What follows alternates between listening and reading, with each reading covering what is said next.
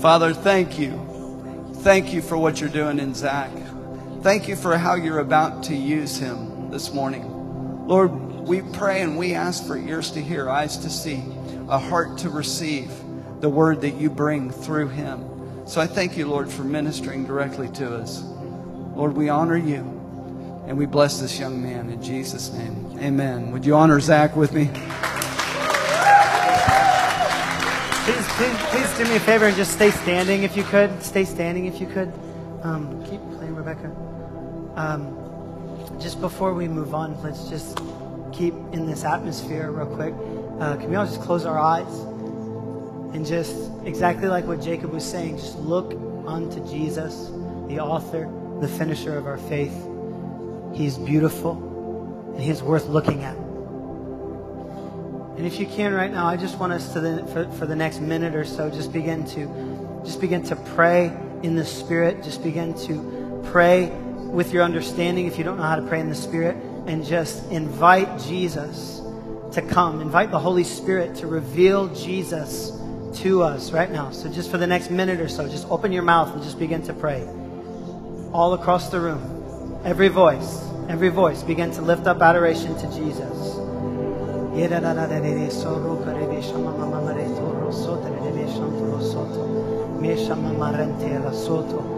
Sitting in silence isn't enough. It's not praying from your heart. Pray out loud. Hear yourself pray. Hear yourself love on Jesus.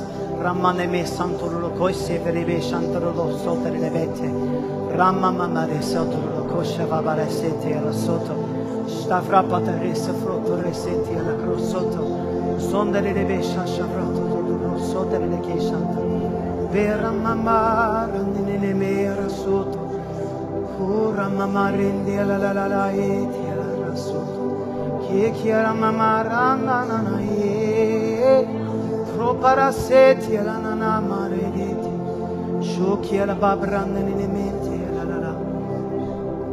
Jesus, Father, we just ask this morning that you would have a dwelling place here, that you would have a resting place in your people. Father, I ask that we would leave this place with such a deeper love for Jesus and such a greater understanding of what it is that you paid a price for. Holy Spirit, do what you do. We submit ourselves to you. We yield ourselves to you. In Jesus' name. And everyone said amen. Amen. Amen. You may be seated in the presence of the Lord. Oh. Is there anyone here that is aware that Jesus is here? More so on this side than this side. Are you guys aware? Because he's here. And so if these people over here get touched and you guys get left out, you may want to switch seats. I don't know. See what you want to do. All right. You guys know what I do every time I get up and speak. Who brought their Bibles? Who brought their Bibles? Put it up. Let me see it. Let me see it. Come on. Those are beautiful leather bags, hard bags. Beautiful. Yeah, flashy phones, everything. Well, I I was praying and seeking the Lord on what to bring this Sunday, and he had me go like the typical worship leader route, which is, I'm going to talk to y'all about worship. So we're just going to sit there and we're going to talk about it, because it's very, very special, not just to the Lord, but it's special to this house. This house we're all about what Jesus wants. And many a times that takes the form of singing to him and ministering to the Lord through song. And I know that for some of us in here, that comes as second nature, maybe even first nature. You probably sing more than you actually talk normal.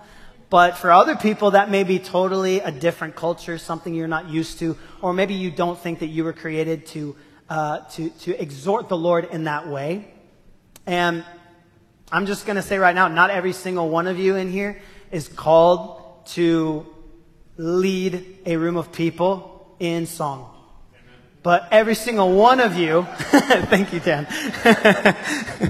But every single one of you is divinely created to worship the Lord in song.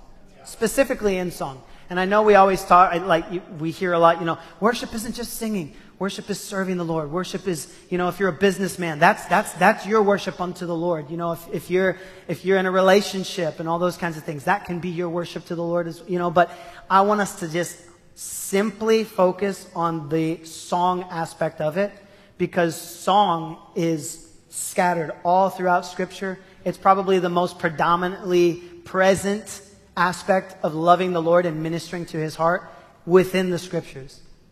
And so the first thing that we do here, I'm just going to, if you're new to us at Vision, first of all, welcome. Can we just invite them if this is their first time? Come on, y'all. We're so glad that Holy Spirit drug you here. It's awesome. We're excited for what He's going to do. But what we do here is from day one that Vision Church became a thing.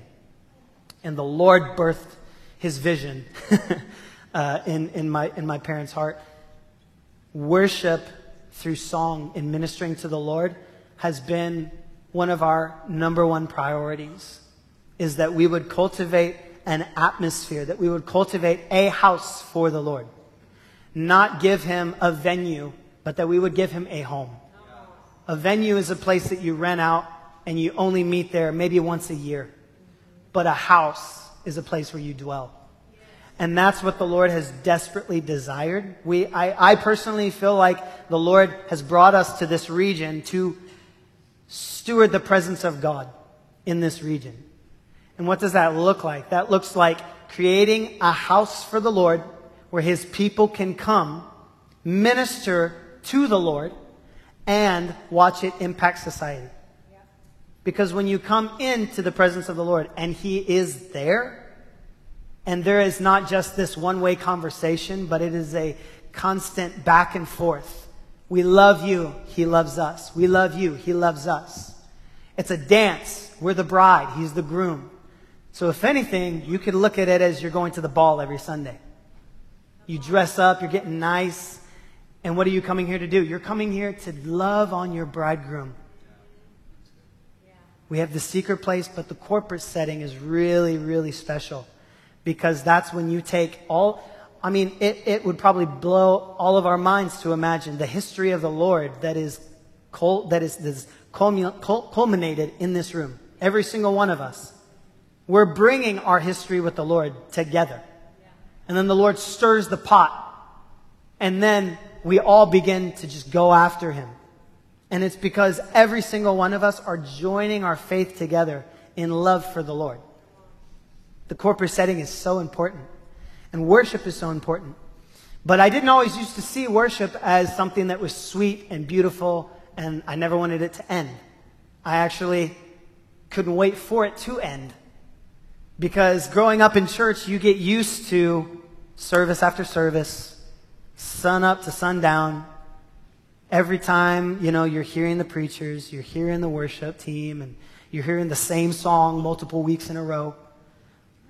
And I didn't fully understand it because to me, I'm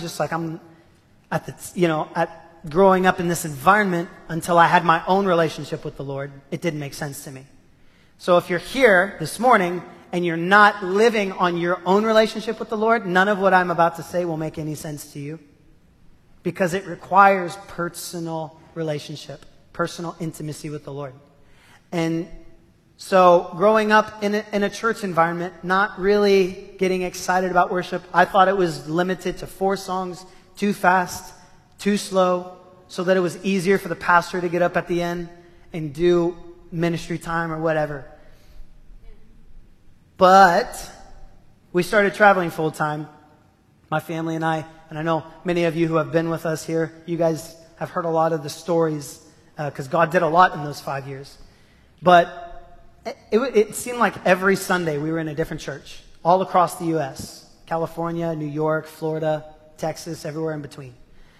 Different denominations. We weren't always going into town looking for, are these the charismatics? Or, are these, I'm talking every church. No church was off our list because we were looking for churches that their number one goal was Jesus. And we're like, we can get on board with that and we can partner with that. We're not looking for what we disagree on. We're looking for the one thing that is most important. What do you think about Jesus? And we saw a lot of different worship services. I saw a lot of different worship services. Services that were super crazy and went on for hours, and then other services that you were like, good Lord, 5 minutes is too long for these people because it was just so dry. But I remember we were in Phoenix, Arizona, and my relationship with the Lord was becoming more sturdy. The foundation was really taking shape. And I mean, we were in Phoenix, what was that, 2016, 2015? And yeah, and so on Sundays, I was a part of an internship team, and so our leaders, Terry and Brenda Henshaw, they would group us up. There was about anywhere from 8 to 12 or 14 of us interns. And so every Sunday, Terry and Brenda, our leaders, they would group us up into groups of 2, and they would send us out to different churches and basically have us make contacts with the associate pastor. It's not a great time to connect with a lead pastor on a Sunday morning, so don't advise that. But the associate pastor, that's what he's there for. So we would go and make these connections with these pastors, and we would always sit in on the services. But I remember one church that we found out about in Phoenix, and it always stuck with me. It was a church called Deer Valley in Phoenix, and we go to this church. It's in a strip mall, low ceilings, just a wide room full of chairs. And we go in. It's not a Sunday morning, though. We go in on a Wednesday night. So kind of like this many chairs are set up, but there's very few people in there. And when I walk in, the room's dimly lit, and there's only 2 people on the platform, and it's worship. There's just a guy sitting there on a stool with his acoustic guitar, and there's a girl sitting there on a stool next to him, and they're both just singing. And it was like when you walked into the room, it was like you peeled back a veil to walk in. And when you walked in the room, you know when your knees all of a sudden just get weak? Like you can still stand, but you feel it a little bit. The moment we walked into that atmosphere, I began to really feel all of these different things. And I began to recognize the Lord is here. But it wasn't extravagant. It wasn't well lit. I don't even really remember what they sang. All I remember was that these people have caught the attention of the Lord, and the Lord is resting here. They worshiped for over an hour, and it felt like 15 minutes. Because when you're in His presence, it doesn't make sense how much time has passed by. It doesn't make sense how many songs have been sung. What makes sense is the heart posture before the Lord. And that's what we had walked into, was we had walked into an environment where there was purity. There was a purity in the room. And so I experienced that, and it rocked me, because my interpretation of worship was we got to have the best drummer. We got to have the best bassist that can hit all the cool fancy licks. We got to have the keys that can quickly move to the pads and make you sound like you know what you're talking about. We need to have we need to have the singers that sound like Mavs City and can sing for 3 hours and they still sound incredible. We need the lighting, we need the sound equipment, and all these different things. But ever since we started Vision, the Lord has reminded me of that room in Phoenix, Arizona, with a dude in a guitar and a girl just singing and ministering unto the Lord. And I recognize that reminds me of all that's needed. Like, He can show up with a full band. He does show up with a full band. It's beautiful. But the band is not the priority. The band, in essence, is how can we give people more avenues to minister to the Lord?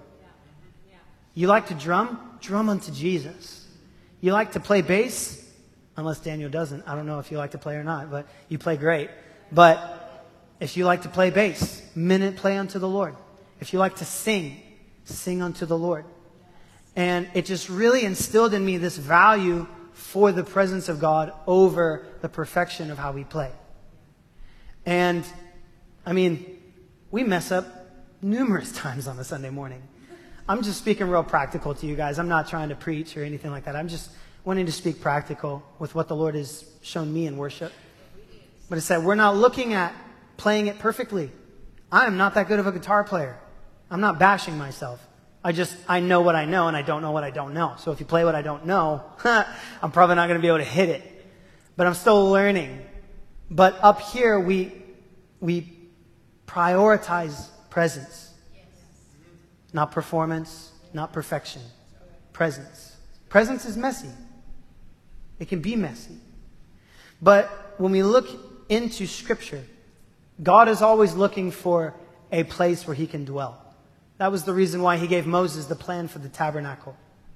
He said, give me a place where I can live amongst my people. And so when it comes to worship, it's about giving God a dwelling place, giving God a resting place. In Genesis chapter 1 and chapter 2, we see the creation of the universe. Everything is now formed into being because of the Father. And I think we need to be reminded as to why did God even set Himself out to create. Well, first of all, for God to be God, for God to be creator, He has to create. That's why He is still creating today. It's because it is necessary for God to be God, He must create. For God to be God, He must be omnipresent, everywhere at one time. But there's something that I want us to focus on that real quick, the omnipresence of God. If you've never heard of that term, it means God is everywhere. He's everywhere. But I want us to focus on two aspects of the presence of God. You have the omnipresence of God, and you have the manifest presence of God. The omnipresence of God is what we read in Hebrews chapter 13, verse 5, which says, I will not leave you nor forsake you. What God is referring to is His omnipresence. I will not leave you nor forsake you. But when we look at the manifest presence of God, the manifest presence of God, it shows up in Matthew chapter 18, verse 20. And we have, pretty much all of you in this room have heard this scripture, I'm sure, because it refers to the corporate gathering, or we use it when we're talking about the corporate gathering. But it's the scripture that says, if one or two gather together in my midst, there I will be. That's not omnipresence. That's manifest presence. Because once again, He says, for where two or three are gathered in my name, there I am among them. And He already promised us, I will never leave you nor forsake you. But in this instance, He's saying, if you gather together, there I am. So this right here is referring to the threads that we see all throughout the Old Testament into the New Testament, is this desire for God to dwell amongst His people. That's why He brought Israel out of Egypt. Was not because He didn't bring them out because He didn't want them to be slaves anymore. He brought them out because He wanted them to be sons. He wanted them to be daughters. Because when you read the story in Exodus, the first destination the Lord brings Israel to, in His mind, is not the promised land. It's Mount Sinai. Because that was the mountain that the Lord dwells on. That was where He had made His home on the earth at that time. And He wanted to bring His children unto Himself. But whenever He found out that His children, Israel, were actually afraid of God, they did not have the fear of the Lord, which is a reverential fear. They were scared of God. They didn't want to meet with God on the mountain. And so Moses became the middleman. And I think far too many times people come into church and they look at worship that way. They look at the worship leader as he is Moses. Or they look at the pastor and they say, you are Moses. Your responsibility is to go and hear from the Lord for me. What has the Lord spoken? And then come back and tell me. That is an Old Testament way of living. Old Testament way of living. God wanted to bring all of Israel to Himself. And only Moses would go up on the mountain. This was an open invitation for God to manifest Himself in the midst of His people.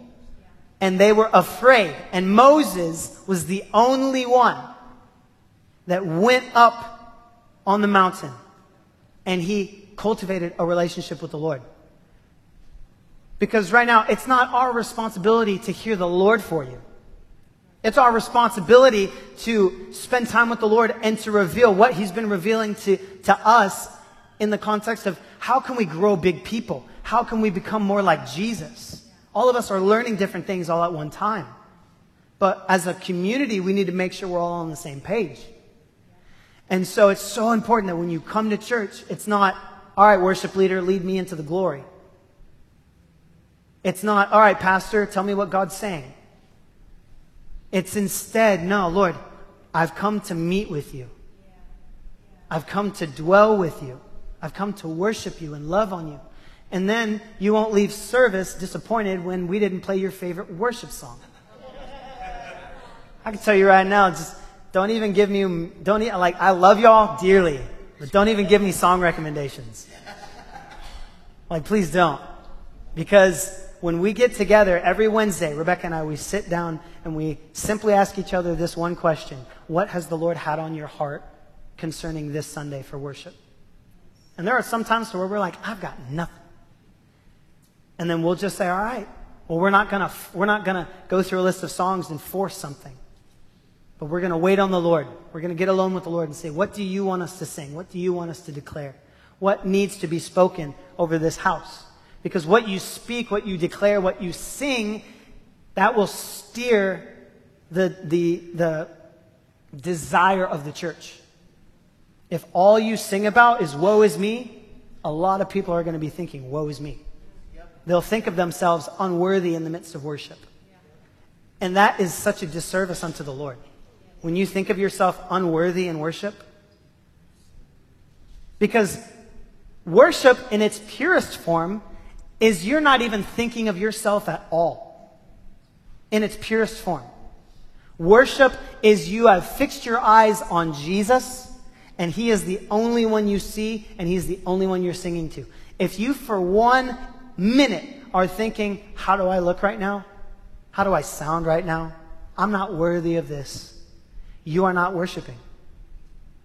What you're doing is you're worshiping your unholiness.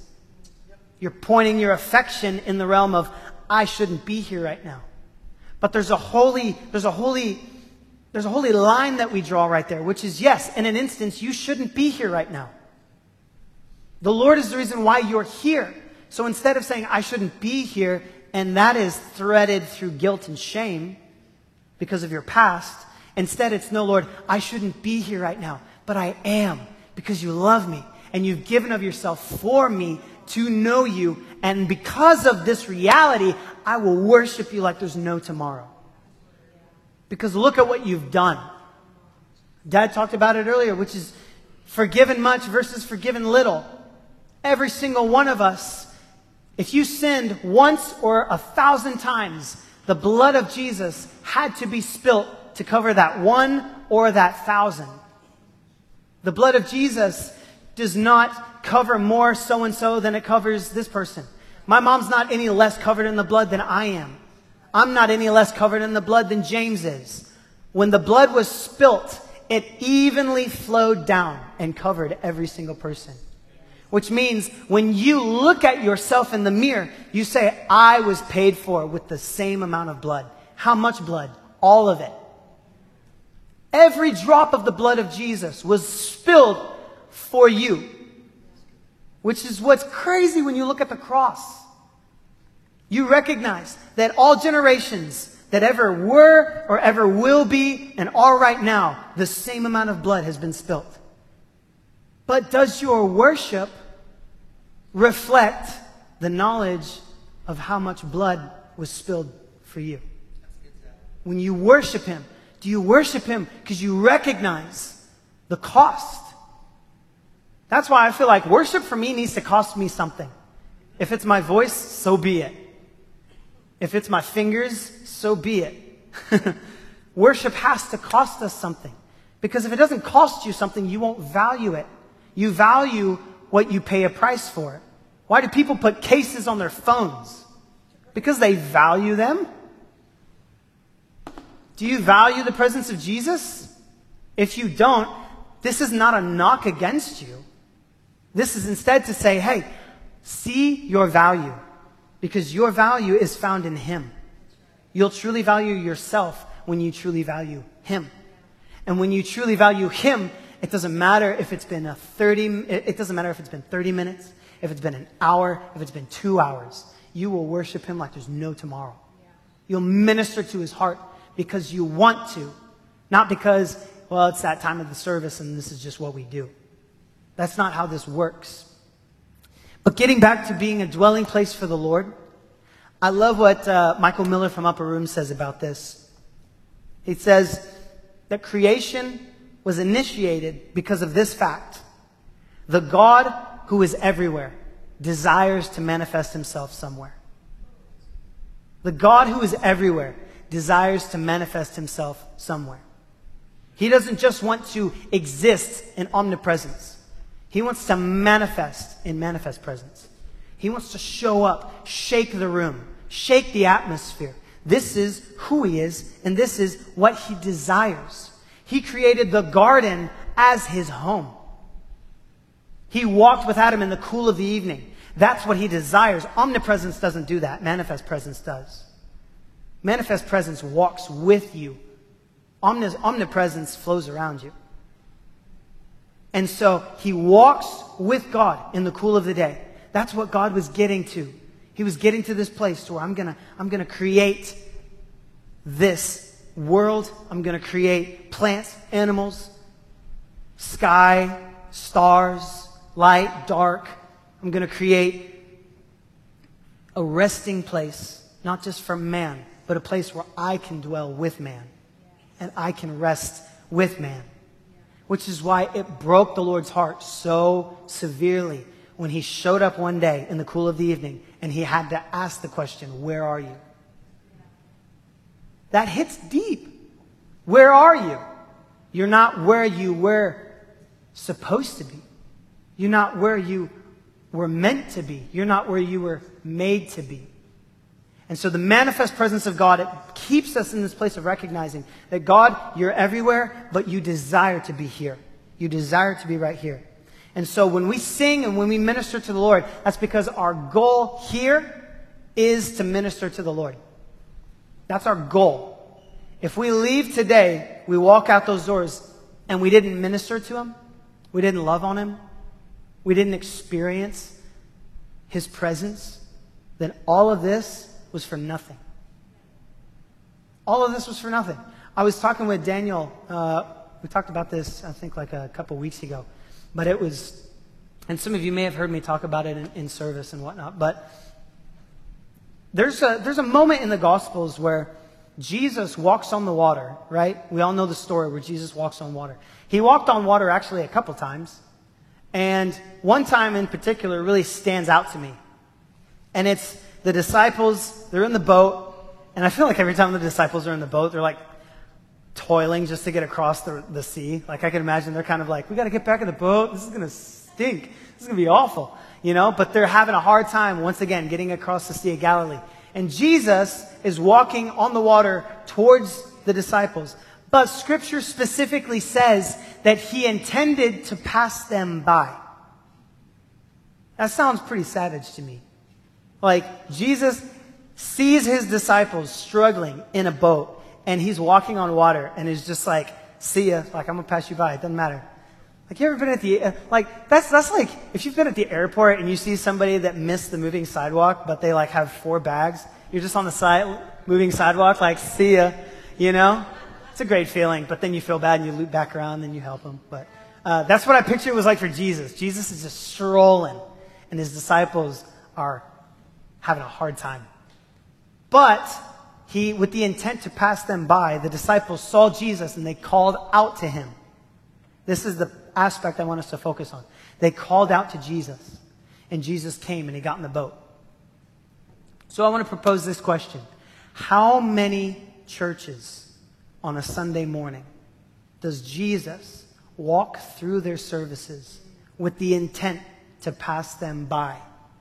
And they have the discernment to recognize, Jesus, come. Get in the boat. I feel like the Lord does that to every church every Sunday morning. He walks through their services with the intent to pass them by. But he will stop and dwell with whoever sees him and calls to him. And that's our goal here, is that we would have the wherewithal to recognize the moment the atmosphere shifts, you change gears. And you're like, you know what? Forget what we were going to do. I just felt something change. The Lord is here. Come and rest on us. We sing it. And if we sing it, you better believe it's because we believe it. We don't just sing it because it sounds cool or it's the new hit worship song on KLRC or whatever. I don't even know what's on KLRC. But if it's playing on KLRC, love it. It's cool. But our goal is we have to sing and believe what we're singing. I've seen cancer disappear. I've seen metal plates dissolve. Don't you tell me he can't do it. We played at a youth group on Friday night. They were doing a youth conference, and we sang that song. And watching these young people from the ages of 12, probably, through junior and high school, and we're worshiping, and I mean, they're crying out to God, and it's beautiful. And just really felt the Lord specifically tell me, speak to this, because some of them don't want to sing those parts because they feel like they're lying. To where you're saying, I've seen cancer disappear. Maybe you're thinking, well, that's really hard for me to sing because I actually had a loved one that passed away from cancer, so I haven't seen it disappear. Maybe you have a hard time singing, I've seen families reunited, because you're probably thinking to yourself, well, mine's actually pretty torn up. I've never had the experience. My parents got divorced when I was young. I have no idea. I've never known what it's like to have a whole family. Maybe it's difficult for you to sing, I've seen addicts finally free, because you're thinking to yourself, I've been struggling with addiction for years, decades even, and I am wondering if I'm ever going to be free, and I've finally given up and just thought, I'll be free once I get to heaven. There are people that think that way. You know how I know? Because I used to think that way. I used to think that way. But when we sing it, I've seen cancer disappear. You're not necessarily saying it because you've seen it. You're saying it because he's seen it. Christ in you, the hope of glory. Well, so when you're singing it, you're also declaring, I'm going to see it. I'm going to see cancer healed every time. I'm going to see families reunited. I'm going to see prodigals restored.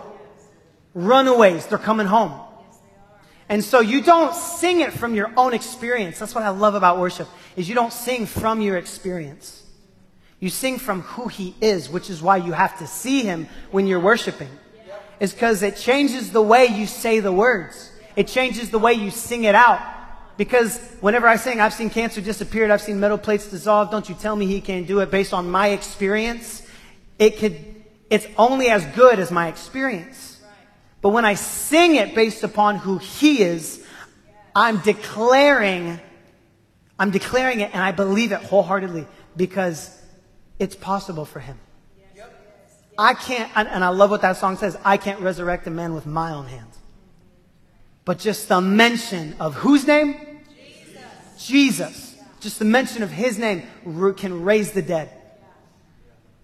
This is what we're trying to do here, is to just bring it to this simple understanding. Look at Jesus and love him. Look at him and love him. Let him love you and love him back. This isn't a one-time or a once-a-week thing. If anything, what takes place on Sunday mornings, Monday nights, Wednesday nights, what is the whole point there? It's not to be your spiritual getaway. It's to be a catalyst, to spark a fire in your heart so that when you go home, you fall on your knees before the Lord and you say, I love you. No one's making you be there.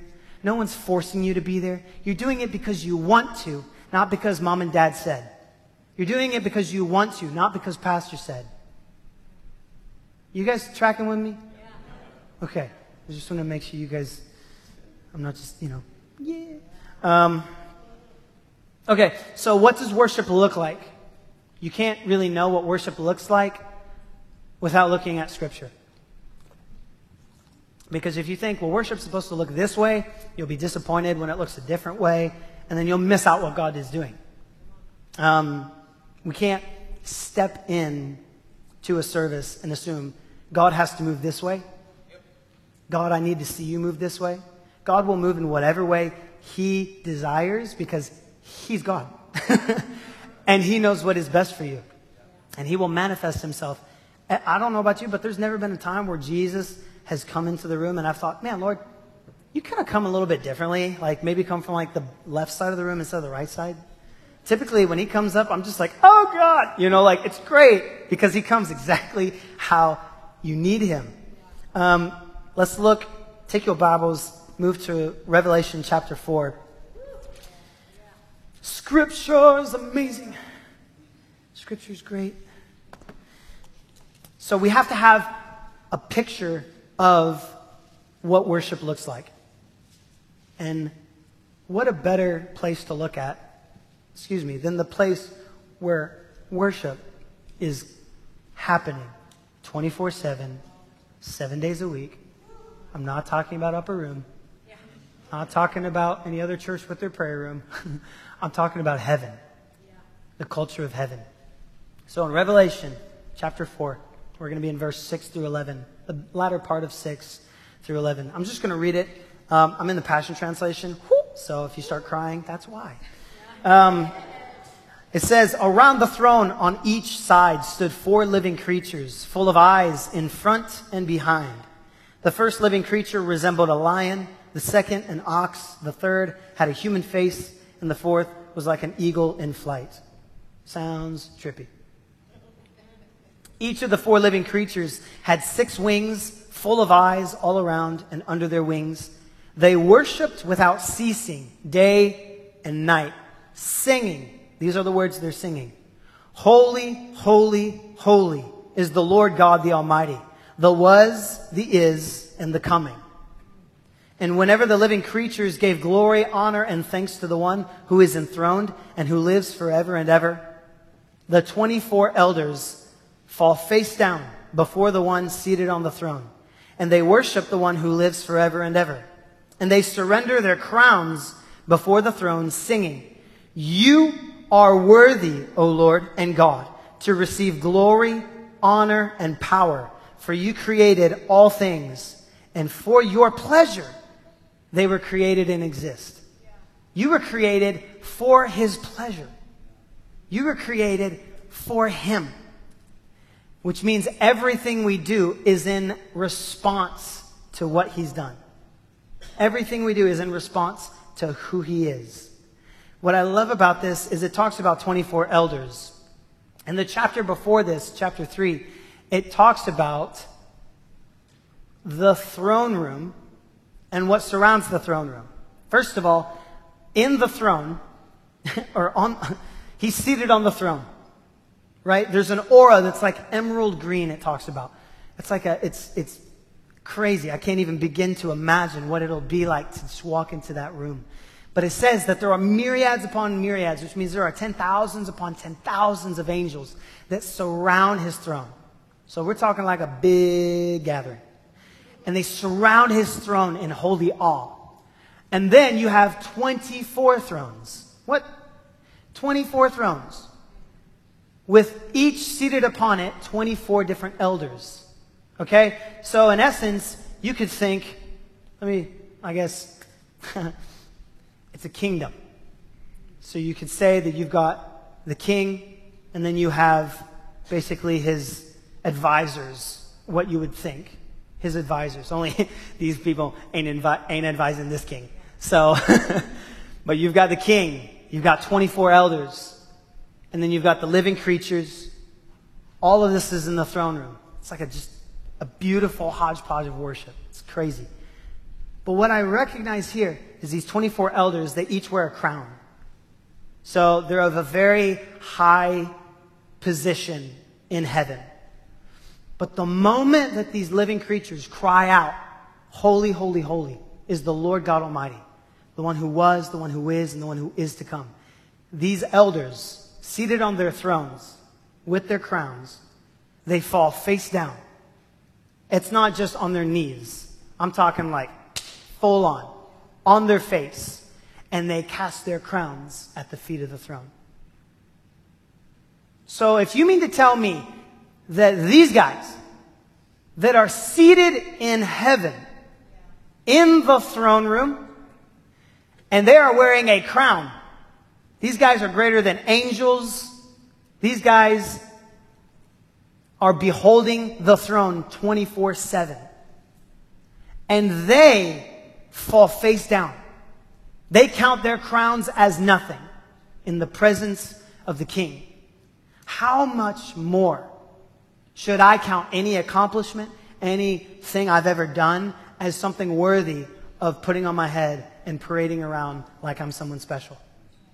At the sound of holy, holy, holy, I take my crown and I'm the first one. I throw it at his feet. You don't worship the Lord with your crown on. Because your crown, what does that represent? Your accomplishments, your accolades, what people think about you, all these different things. And that is the first thing. If you worship with your crown on, you can't see. You can't see him. Because you're more focused on what you know here than what he really wants, which is this. And this can't be tied to this.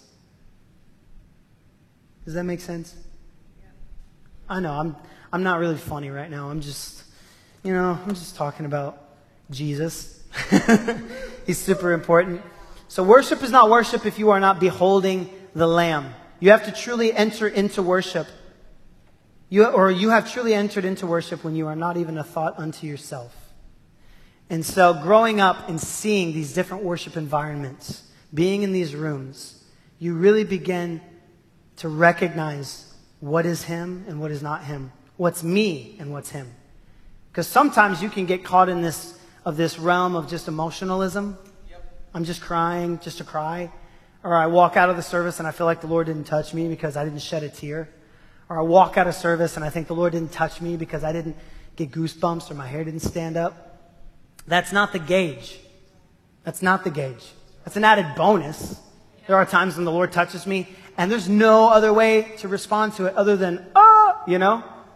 I've been on my face for like an hour before just because the Lord came in and went, boop, and you're like, oh, because it's who he is. Someone with that much power touches somebody as small as me, 5'8", 145 pounds, I'm going to blow up. You know, like I can't handle that. But I can't use that as the gauge to how I know the Lord's in the room.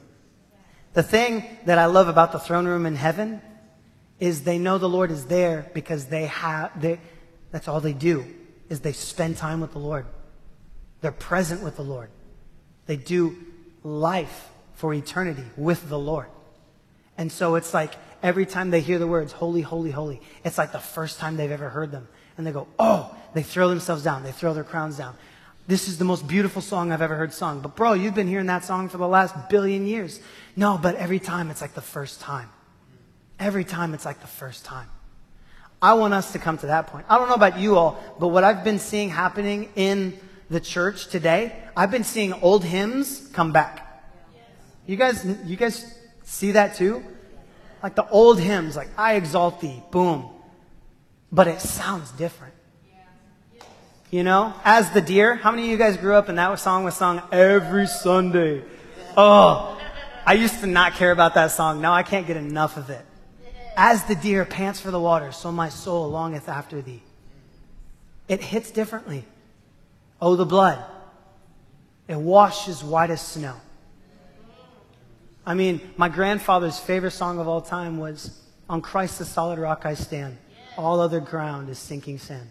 All other ground is sinking sand. I didn't know what I was saying until I did. And I knew who I was singing about. And it hit so much different. And now I don't want to sing, Lord, would you come and touch me? Lord, would you come and move on my heart?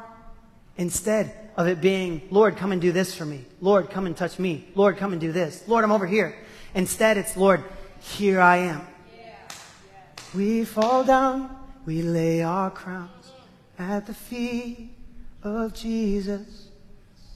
Right? We got to come back to this stuff. It sounds different because why? Why does it sound different? Ooh, this is good. Why does it sound different? because of the purity of heart that it is sung with. The worship leader heart is being, the scalpel has been taken out of, like heaven is coming down with the scalpel. And he is removing that self-centered worship, which is, ooh, well, I'd love to sing this song. I have a voice that's built for this. So we need to do this song on Sunday. Because man, when I hit that high note, people are going to get chills. And then they're just going to go right with us. Because they're going to think that's the Lord. I think that's the Lord, you know? No, the Lord is completely stripping the church of that. Because when you taste the authentic, genuine, raw worship of the Lord, you will never go back. I've gone back into services after being in those moments of sweet encounter. And don't get me wrong, I'm the kind of person, it doesn't matter the environment, and I'm not saying this to brag or anything, but I can worship regardless because I know why I'm there. The question is, do you know why you're there? Because if you're looking to the worship, as my worship is only as good as the worship is going, man, first of all, that's way too much pressure for people on worship teams. But they live with it every Sunday. If we don't hit this, it's not going to, you know, the moment's not going to be right, and then the pastor's going to get up and, you know, it's our job to chip away at it. Worship teams need to stop chipping away. And we need to just blow the doors open and just say, Lord, come. Help us recognize when you're here, and we'll get out of the way. That's your job. Your job is to do the biggest running or the bull thing. You come and you're just like, all right, Lord, come on. I'm out. I'm out of the way. It's you. You take it and do what you want to do with it. I just want to share one last scripture and then I'll finish up. I just want to read. I'm going to read this entire chapter. Come on. You better love the word, because if you don't, yeah. I'm actually going to read it from a different translation. Thank you. Psalm 63. If you already know it, sing along. No. Actually, there's a really beautiful song by Jeremy Riddle. We were actually praying to it this morning. It's called Psalm 63. And the entire song is just the chapter of Psalm 63. And this chapter, I think, beautifully encapsulates what our desire needs to be for the Lord, as well as what it does to us, what He does to us. He's the God to where you can spend 4 hours with Him, and the moment you leave, He wants 5 hours. Is it because He hates us? No, it's because He loves us. But in Psalms chapter 63, David is writing this, and he's in the wilderness. He's not in the palace. He's not in the fields. He's in the wilderness. What does that mean? Saul is currently coming after him. You guys know the story of David? That was a question. You can answer back. Okay, awesome.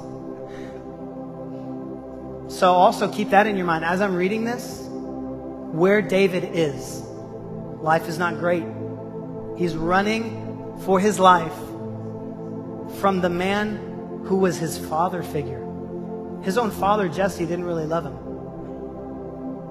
But he had a closer relationship with Saul, and now Saul wants his life because of pride. And so David's in the wilderness, and he pens these words. He said, "O God, you are my God.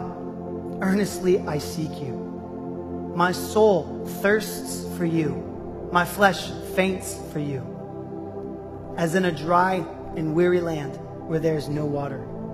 So I have looked upon you in the sanctuary, beholding your power and glory. Because your steadfast love is better than life, my lips will praise you. So I will bless you as long as I live. In your name I will lift up my hands.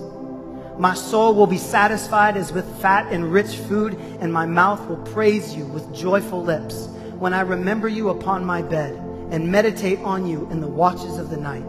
For you have been my help, and in the shadow of your wings I will sing for joy. My soul clings to you. Your right hand upholds me. But those who seek to destroy my life shall go down into the depths of the earth. They shall be given over to the power of the sword. They shall be a portion for jackals. But the king shall rejoice in God. All who swear by him shall exult, for the mouths of liars will be stopped. This is a man who has every right in his life to think, God messed up. God does not value me. He had every right to allow his experience. I'm being pursued by a man who was my father-in-law, who used to be my closest friend, and now wants nothing more but for me to be dead for no reason at all. For no reason at all. But instead of David sitting there and going, God, why? Why? You anointed me. You called me. And yet, here I am. Instead, David looks up and he says, God, you're my God. Earnestly I seek you. My heart and my flesh, they hunger and thirst for you as in a dry and weary land. For I have seen you. I've beheld your glory. Some of us need to remember the moments where we encountered his glory. I want to challenge you with that this morning. When you go home from church today and you get in your room, whether you're changing or just being quiet before the Lord, go back to the old wells of encounter. Go back to the old places where you encountered the Lord. Let him remember, or let him remind you of where you were when you encountered him. What was going on in your life when you encountered him. What he spoke to you. How you responded to it. Go back to it. Because the temptation to think, the Lord's not here, he's not speaking to me, he's touching everyone except me. I guess it's because I'm ADD, I'm ADHD, I'm OCD, I'm PTSD, I don't know. It's not because of that. It's not because of that. You need to go back and put yourself in remembrance of what the Lord has done. Because for me, anytime I moved forward in a season and I began to question whether or not the Lord was really with me or if I had really been called, the Lord would always say, hey, look back here. Look back here. He's not saying look back in your past. What he's saying is look at the moment when you were sitting in your room after making a very difficult decision and you thought your life was over. You thought you had nothing left. You feel like everyone had left you. But then I showed up and you were left undone. Those are the things that we go back to. And this is pure worship. Is bringing yourself before the Lord, coming before him, laying yourself out at his feet and saying, I am only focused on you. And so I want us to do that this morning. Can we stand? Go ahead and stand and just close your eyes.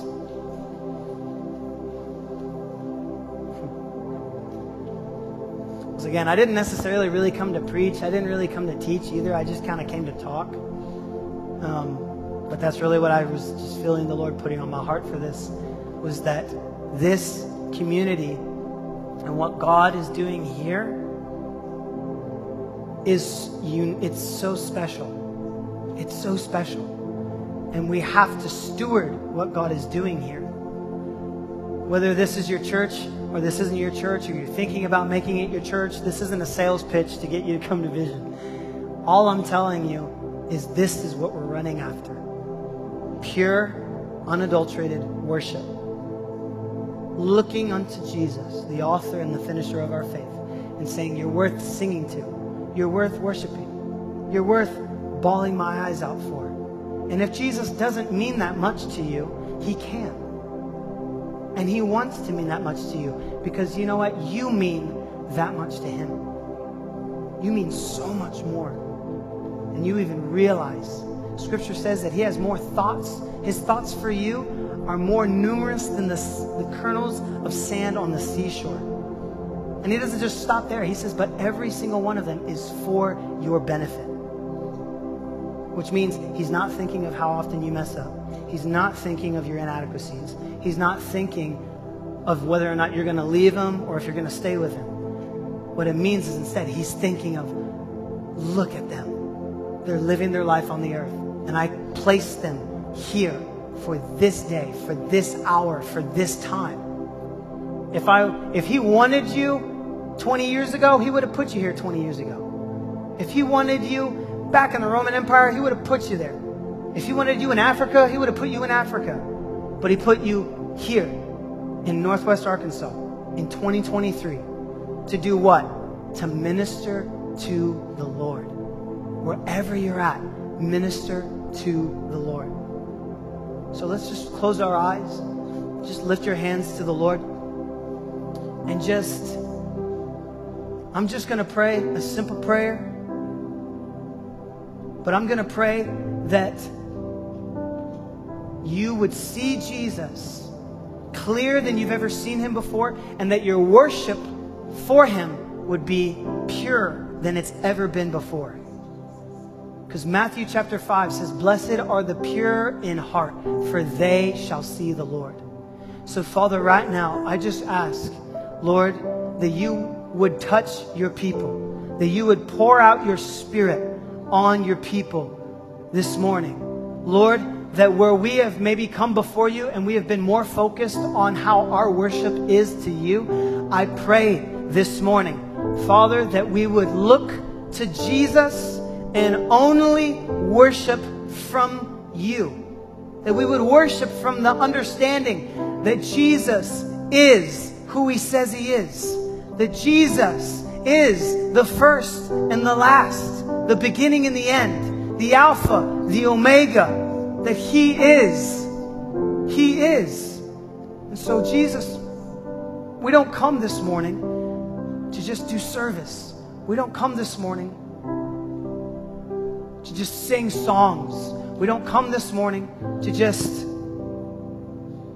talk about you, but not actually know you. But instead, we have come this morning to glorify you, to pour ourselves out. Like Mary with the alabaster jar, we pour ourselves out. And we say, Jesus, you are worthy of my life. You are worthy of my love. You are worthy of my praise. This is the Jesus that we serve. So right now, with your eyes closed, if you are here and in worshiping the Lord, you don't have a personal relationship with him. You've grown up in church, maybe you've gone to church many times, but you yourself personally have never actually had a relationship with the Lord. You're not walking with him daily. And if you're not walking with him daily, the Lord desires you to walk with him, not just walk thinking that you know who he is because you heard about him. He wants you to know him. And so if you're here and there's any doubt in your mind whether or not you know Jesus, or maybe you know that you don't know him, just raise your hand. Nobody looking around. Nobody looking around. But you want to know Jesus. You want to know him. Come on, thank you. Thank you, Jesus. Jesus is going to touch you. Come on. Father, we just thank you.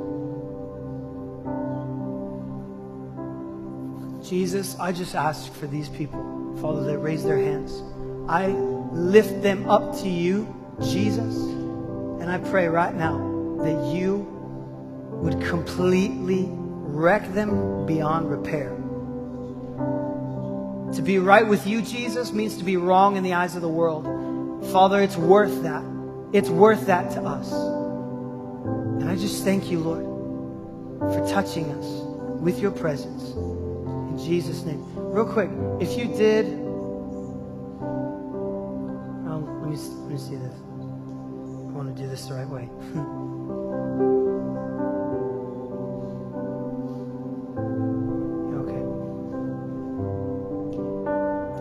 I feel like there's some people in here that you haven't given yourself to a community, especially a church community specifically, because you've been afraid of people discovering more about you than you're comfortable with. And I feel like what the Lord is saying is get over yourself. I don't know how else to say it. I just feel like he's saying, get over yourself and plant yourself and let your roots go deep. The reason why it feels like you're running in circles is because you're going through a life and death cycle. You're only experiencing life when you come to church periodically, but every other time, you're dying. When you're not connected, you're dying. And so I just feel like the Lord is saying, don't come because you need to serve. Come because you want Jesus and you want to do life with people who are going to hold you accountable. The beautiful thing about this is that we hold each other accountable. I don't have a choice. You all get to know things about me. But some of you can share as much as you're comfortable with sharing. But we've been called to run together. And so I just feel like the Lord's saying that to a few people this morning. Stop going back and forth. Plug in. Whether it's here or somewhere else, plug in. Put your roots deep and actually entrust yourself. Entrust the Jesus in the people around you. Okay? All right. I'm just going to pray one last time and then I'll pass it back over to Dad. Jesus, we just thank you for what you did. We thank you for who you are. And we just are so honored that you have called us for this day, for this time. What an honor it is, Lord, to just walk with you. And we are just in awe of what you're doing. Lord, we are stepping into our most exciting days. And we can't wait to see just what happens as a result. In Jesus' name. And if you believe it, could you say amen? Amen. Can you give Jesus praise this morning?